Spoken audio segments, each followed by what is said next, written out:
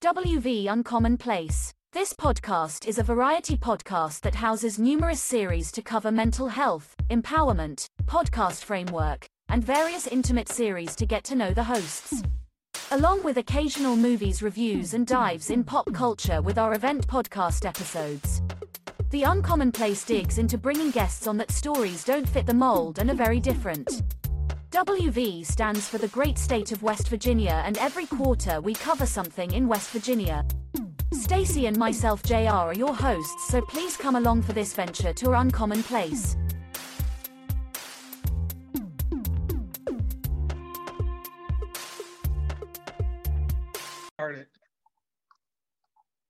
Welcome to West Virginia Uncommon Place. Today I have with me a very special guest.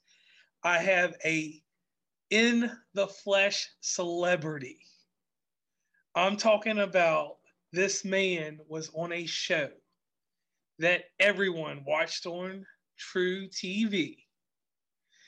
His name is Mike Grogan. You know him as Dave Kosgrove, but I know him as Mike Grogan. Mike Grogan, can you please tell the audience a little bit about yourself and why we're here today? Well, you gave me a call. You got a hold of me on the computer and you asked me to do a podcast with you, and you seem like a really nice guy. And I've got a movie to promote, so I agreed, and here we are. All right. Now, everyone knows you as Dave Kosgrove. That is not your claim to fame, but it's one of your notorieties to fame. Could you tell us, how do you turn that switch on and off from being Dave Kosgrove and then being Mike Grogan? The longer you play a character, the more the lines get crossed up where sometimes you don't know who you are. I mean, I'll be out at a store, out at a restaurant, and if I'm seeing somebody that I know from town, they'll say, "Hey, Mike, how you doing?" And then the next guy will say, "Hey, Dave, can I get a picture with you?" And you just, at first, you get thrown a little bit by the different names they call you, but you get used to it. And I've had many a times where I've been on a date or been out with somebody, and they'll think I'm Dave, and somebody will call me Mike, or they'll think I'm Mike, and somebody calls me Dave. And then you just have a lot of explaining to do. But right now, I'm getting ready for the movie to come out on July 6th, and I'm going to be Gordon in the movie. So I've got to add one more ball to juggle in the air when I'm thinking of what my name is. Okay. And we'll definitely dig into the movie real quick. Here's the thing. You were on South Beach Tow for a great deal of time. It's one of those shows, and I'll tell you, this is from a fan perspective. It's one of those shows that we miss. You know, since it's been off, you can catch it different ways, but a lot of people catch it on YouTube. And on YouTube, when you search Dave Kosgrove, his greatest hits, it has different antics and different things that you did on the show. And that's how people find out about you. I have a 14-year-old son, and he was a child during the infancy of your show. And then basically, by the time your show ended, he was older, but it was gone. So he watches you on YouTube, and he's like, Dave Kosgrove is amazing. Some of the hilarious stuff, especially the time where you were drinking that crunk juice. Yeah, the twerk drink. Yeah, the twerk drink, yes. And you fell out and everything. That was amazing there. So is there anything that you want to let the audience know about South Beach Towing or give any shout outs about that real fast? Well, I'd like to thank everybody that watched it. We were very successful at the time we were on. We got to the point where we have over 2 million viewers a week. And that I thought was impressive, because I learned when I was learning more and more about the TV, when you have 2 million viewers, it's not necessarily the same 2 million every week. So over a period of a couple of months, you might have really like 4 or 5 million different people tuning in one week and not the next week, or they'll catch it on YouTube, or they'll catch it online, or they'll DVR it. So you never really know how many people, but when they say you have 2 million, we want a little over 2 million sometimes. That's really a lot more than that in reality. And so Bernice and myself became two of the popular people on the show. Yes. we probably the neatest thing about that show was that we had fans all over the world, because a lot of people don't know it was shown in countries like Ecuador and Peru and Chile and Norway and Italy. It was in Australia and the Philippines. And the countries where they don't speak English, they can write you on Facebook or write to you on social media. And now you just press a button and it translates whatever they're saying. So it doesn't matter what language you speak, you can still write me and I can talk to you. And that was the most fascinating thing to me. But also the downside of that is when I started, I had, 10 fans after the first show. And then after the second show, I had 135, and then it was thousands. And I was warned, like, be careful about writing back to people because it can be a problem. I'm like, I don't mind. Well, suddenly I had 100,000 followers. And people were saying, oh, Dave doesn't write you back. He's a bum. And I thought it would take me all of my waking hours just to write hi to 100,000 people, and it would take me a month. So I hated the fact that you had some fans that were disappointed that you didn't write to them. And I wrote a couple times about it. I said, you got to give me a break. I said, you just can't write to 100,000 people, So yes. that's the downside of it. So I tried to write, answers to people that were general comments that would, like if I'd answer your question, I'd try to put it in a form that if anybody else was reading it, they go, oh, that's one of the things I wanted to ask them. So I tried to address things that would, reach the most people I could. But we had a lot of people that would come down, being in Miami Beach, a lot of tourists, and they used to always come by the tow yard and want to see us. And some days we'd be filming, sometimes we wouldn't. Some people thought it was fake and it was all shot on a set. And then they found out Tremont was a real operation. And I can't tell you how many people would pull up in front of Tremont and get out of the car and they're like, oh, this is all fake. This is not real. And like you would be telling that maybe to your brother or something. And then Robbie would pull into the driveway in his truck, or they'd see Christy come out and let somebody in the gate. And they're like, wow, that's really them, So that was a lot of fun. It's still there. People still come by, and that was a real big problem though too, because you could see the phone number of the tow company on the trucks, and people used to call like at all hours of the day and night. Can I talk to Denise? Can I talk to Dave? Is Robbie there? Is Greg there? And like, we're trying to run a business here, and when you're running a business like that, you have to answer every single call. So it got to be a bit dicey there, but we learned how to handle it. That's amazing. And I'll say the one thing to you, and this is another point with me coming from a fan's perspective, you were so down to earth. Like, you accepted my Facebook request, like, to be my friend on there, like probably 2 or 3 years ago, like 3 or 4 years ago. We've been friends on there for quite a bit of time. And you actually do, I know that you have a very busy schedule, but you do at some point answer back questions or different things like that. You look at people's stories, because I know sometimes when I'm certain places, I can see Dave Kosgrove looked at my story on Facebook, and I'm like, whoa, a celebrity looked at my story, So, you have to understand, it's like with you being a celebrity, even though you may feel like you're this type of celebrity or may not even feel like one, your presence is just amazing to so many people. Now, let's get over here to the movie Jerry Curls. Okay. What inspired this movie?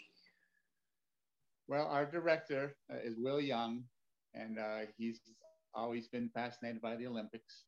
And he got an idea in his head that, if he was ever going to be able to be in the Olympics, curling would be one of the sports, a more regular type person can be. If you're going to be on a bobsled or you're going to be skiing, you got to practice that your whole life and be very skilled.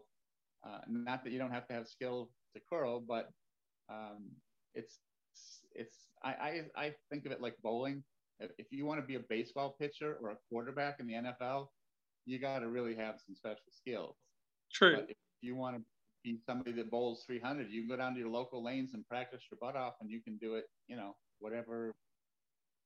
Oh, do you see that? Somebody just sent me a note. Do you see that on the screen? No, I don't want to see anything. let it go. Yeah, I forgot to ask you before we started this. If my phone rings, I don't know what to do. We'll hope it doesn't. Oh, yeah, you're good. Anyway, You're good to go. yeah. Uh, so anyway, he had this idea for a story back in the early 2000s. He was watching the Olympics and he was watching the curling, and he had always had it in the back of his mind to write a story about this, but he wanted it to be, a comedy. So we've taken a lot of liberties with the sport of curling, and we tried to make something that was enjoyable and fun. And when you watch it, you're gonna just sit back, relax, have a few laughs. It's nothing, mind blowing, or it's, not a piece of art that someday will get an Academy Award, but it's the kind of movie I like. When I go into a theater and sit down for an hour and a half, or if I'm paying whatever amount of money to watch something on demand, I want to laugh. I want to enjoy myself. And when it's over, I want to say that was a fun hour and a half. So I think we did that. We had an incredible crew, and some of the cast members are just fantastic. I put up a post the other day.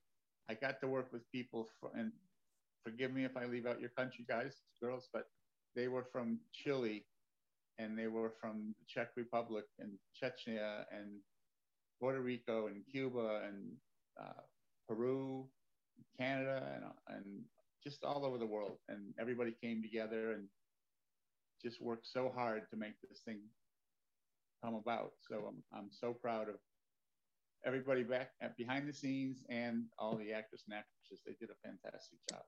Now, digging a little bit into the cast of this movie, there's a familiar face from South Beach too. Yes, there is. That's alongside with you. On South Beach Toe, there was my dear friend KK, who played Bernice. Bernice is not her real name. We always called her KK, and she was South Beach Toe. I mean, without her, we never would have had a show. She was fantastic, and people would always write me. And this is true. My first shot on the show, I was only supposed to be on the show for one episode, and I got very lucky, and my character was brought back and ended up being on there for 4+ years. But the very first time I met Bernice, I was scared to death of her, because she stays in character behind those sunglasses, but she's just an absolutely wonderful person. But people would always ask me, like, is Bernice really mean, or does she seem that rough and everything all the time? And I would always tell them, if you watch the show, Bernice never starts anything. She would only respond. If you took her glasses off,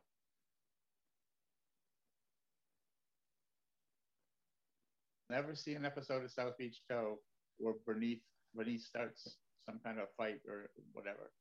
So she's just a fantastic person. So I got to work with her, and that was a real thrill to be back together. And the chemistry that you can see from the trailer, it just is just there. Now let's dig into your character, Gordon Gadberry. He's got an uphill battle to gain his family inheritance, and we don't want to take too much away from the movie. But how does your character prepare himself for this battle? Without giving away too much of the movie, but just how does he prepare a little bit? Well, I want to give away enough that you want to see it. So okay. I'm not gonna give away the end or anything else. But Gordon is a very selfish, rich kid who grew up never wanting for anything. This inheritance that I'm going to get if I do what I'm supposed to do is like $125 million. Woo! But there's a stipulation in my father's will that if I don't get it accomplished, that all the money will go to my stepsister, and she's not a very good person. So Gordon is lazy and got by his whole life by the skin of his teeth, and now he's actually in a position where he's really got to produce, he's really got to do something, or he's out the door. So every time something goes wrong, he's kind of like a spoiled little brat. But hopefully in the end, everything will turn out. I don't know for sure. I haven't seen the end of the movie. And if you believe that, I got some land for sale for you. But it's a fun ride. We got to shoot in some really wonderful locations in and around Miami, and I think people are really going to enjoy it. And that's what we definitely want everyone to do. So let me ask you this about filming this movie. How was it like transitioning from a TV star to becoming a movie star? Well, the first thing is, and I used to have problems with the like the writer and the directors on the TV show.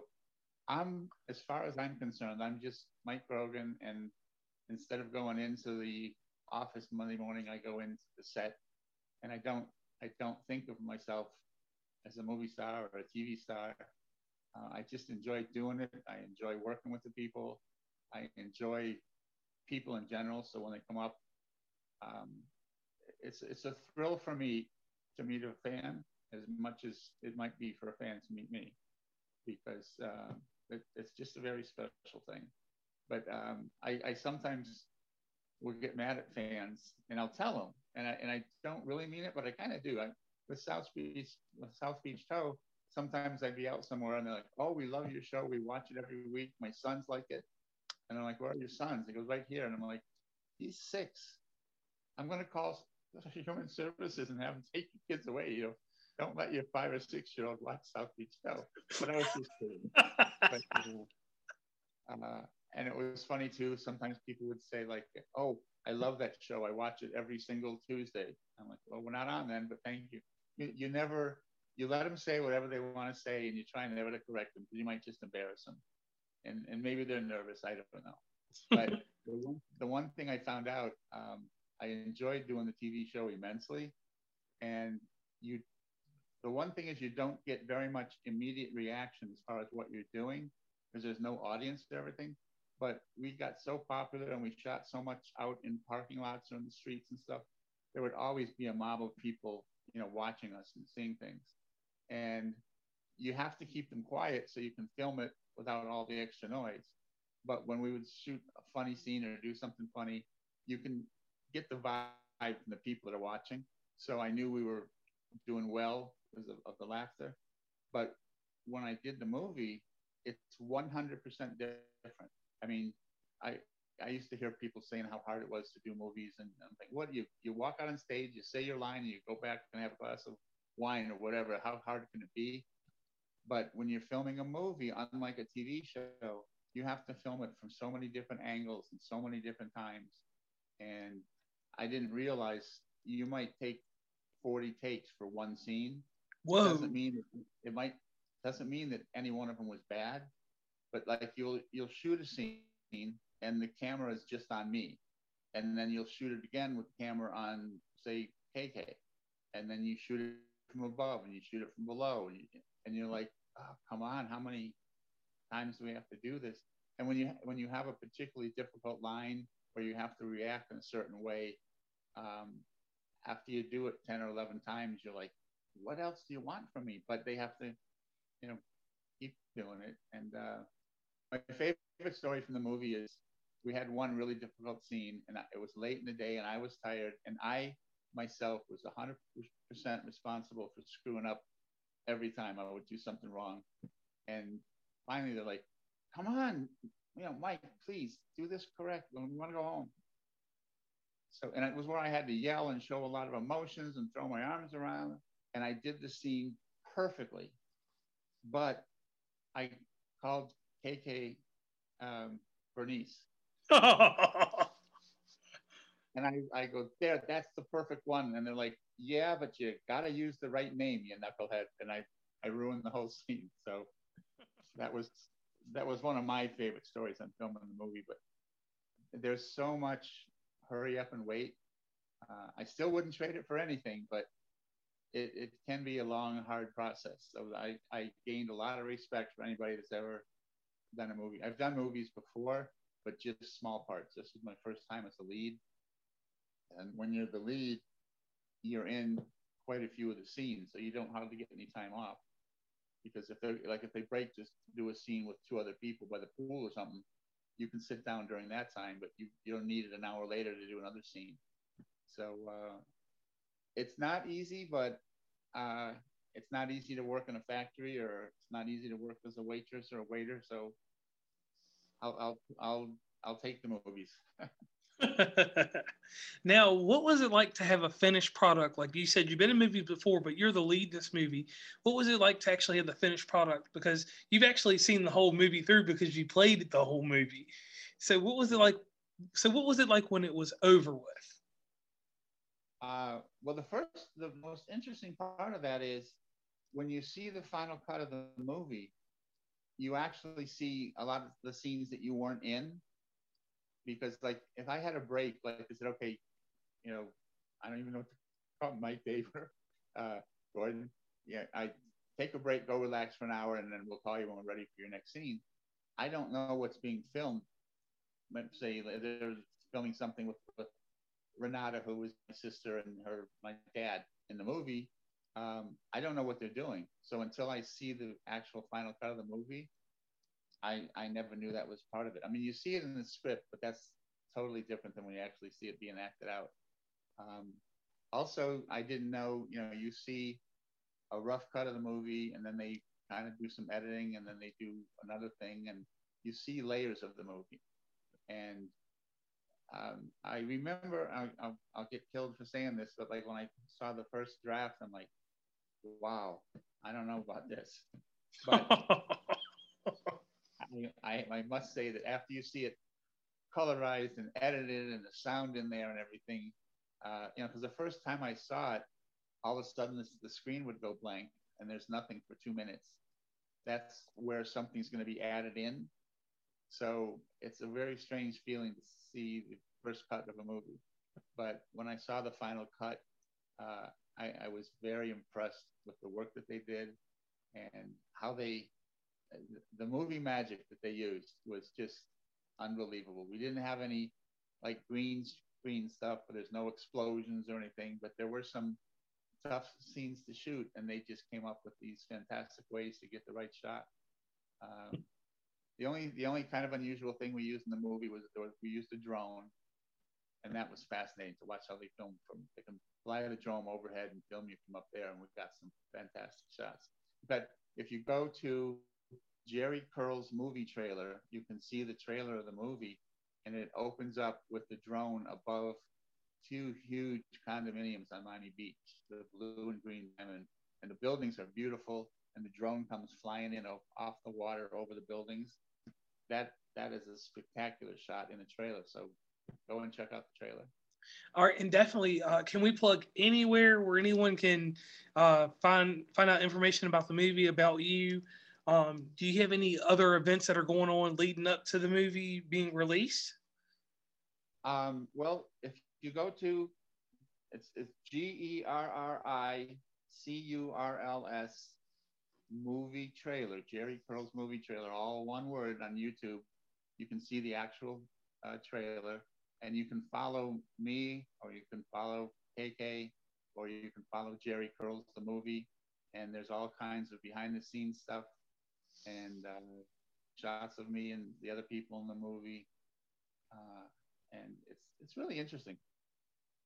Okay. And once again, Mike Rogan, I want to thank you so much for coming on West Virginia and Commonplace. The thing that we love to do, we love to just have people on that, inspire others to want to do more, because you, and a lot of people probably don't pay attention to this, but you being in a movie and you taking that step to go further with your career could be the blessing that someone else needs to further their career, or to even just get out of the bed and say, hey, Mike went out here, he made an excellent movie. Let me get out here and do something spectacular. You know what I mean? That type of motivation is hard to find. Yeah, well, just dream your dream and just don't let anybody tell you no. I went to Los Angeles right out of high school to be a stand-up comedian, and I can tell you with all honesty, I failed miserably. And then I gave up. I went back, and I thought I'll just join society and won't be on stage. And I did a few little things here and there, and then all of a sudden one day I got spotted by somebody, and they put me in the show, the TV show, and like they say, the rest is history. So if you have a dream and it doesn't come true right away, hang on to it. It only took me 40 years. But you made it, though. That's the whole big deal. Yes, I did, and I'm very happy I did, and I just can't tell you how much I appreciate anybody that watches Beach Toe or anybody that's going to see the movie. And as long as they walk away and saying, I just had fun for 30 minutes, or I just had fun for an hour and a half, I'll be delighted. All right, and glad to hear that. So once again, Mike Grogan, I want to thank you for being on West Virginia Uncommon Place. We're signing off. All right, thank you. Bye-bye. Please follow WV Uncommon Place on Instagram, Tumblr, Twitter, TikTok, where we have some great content, Facebook, LinkedIn. Hit up the merch store at oncommonplace.square.site. Join the email list from the website, and rate, subscribe, and give feedback from your favorite podcatcher. And lastly, thanks for listening, and tune into the next episode.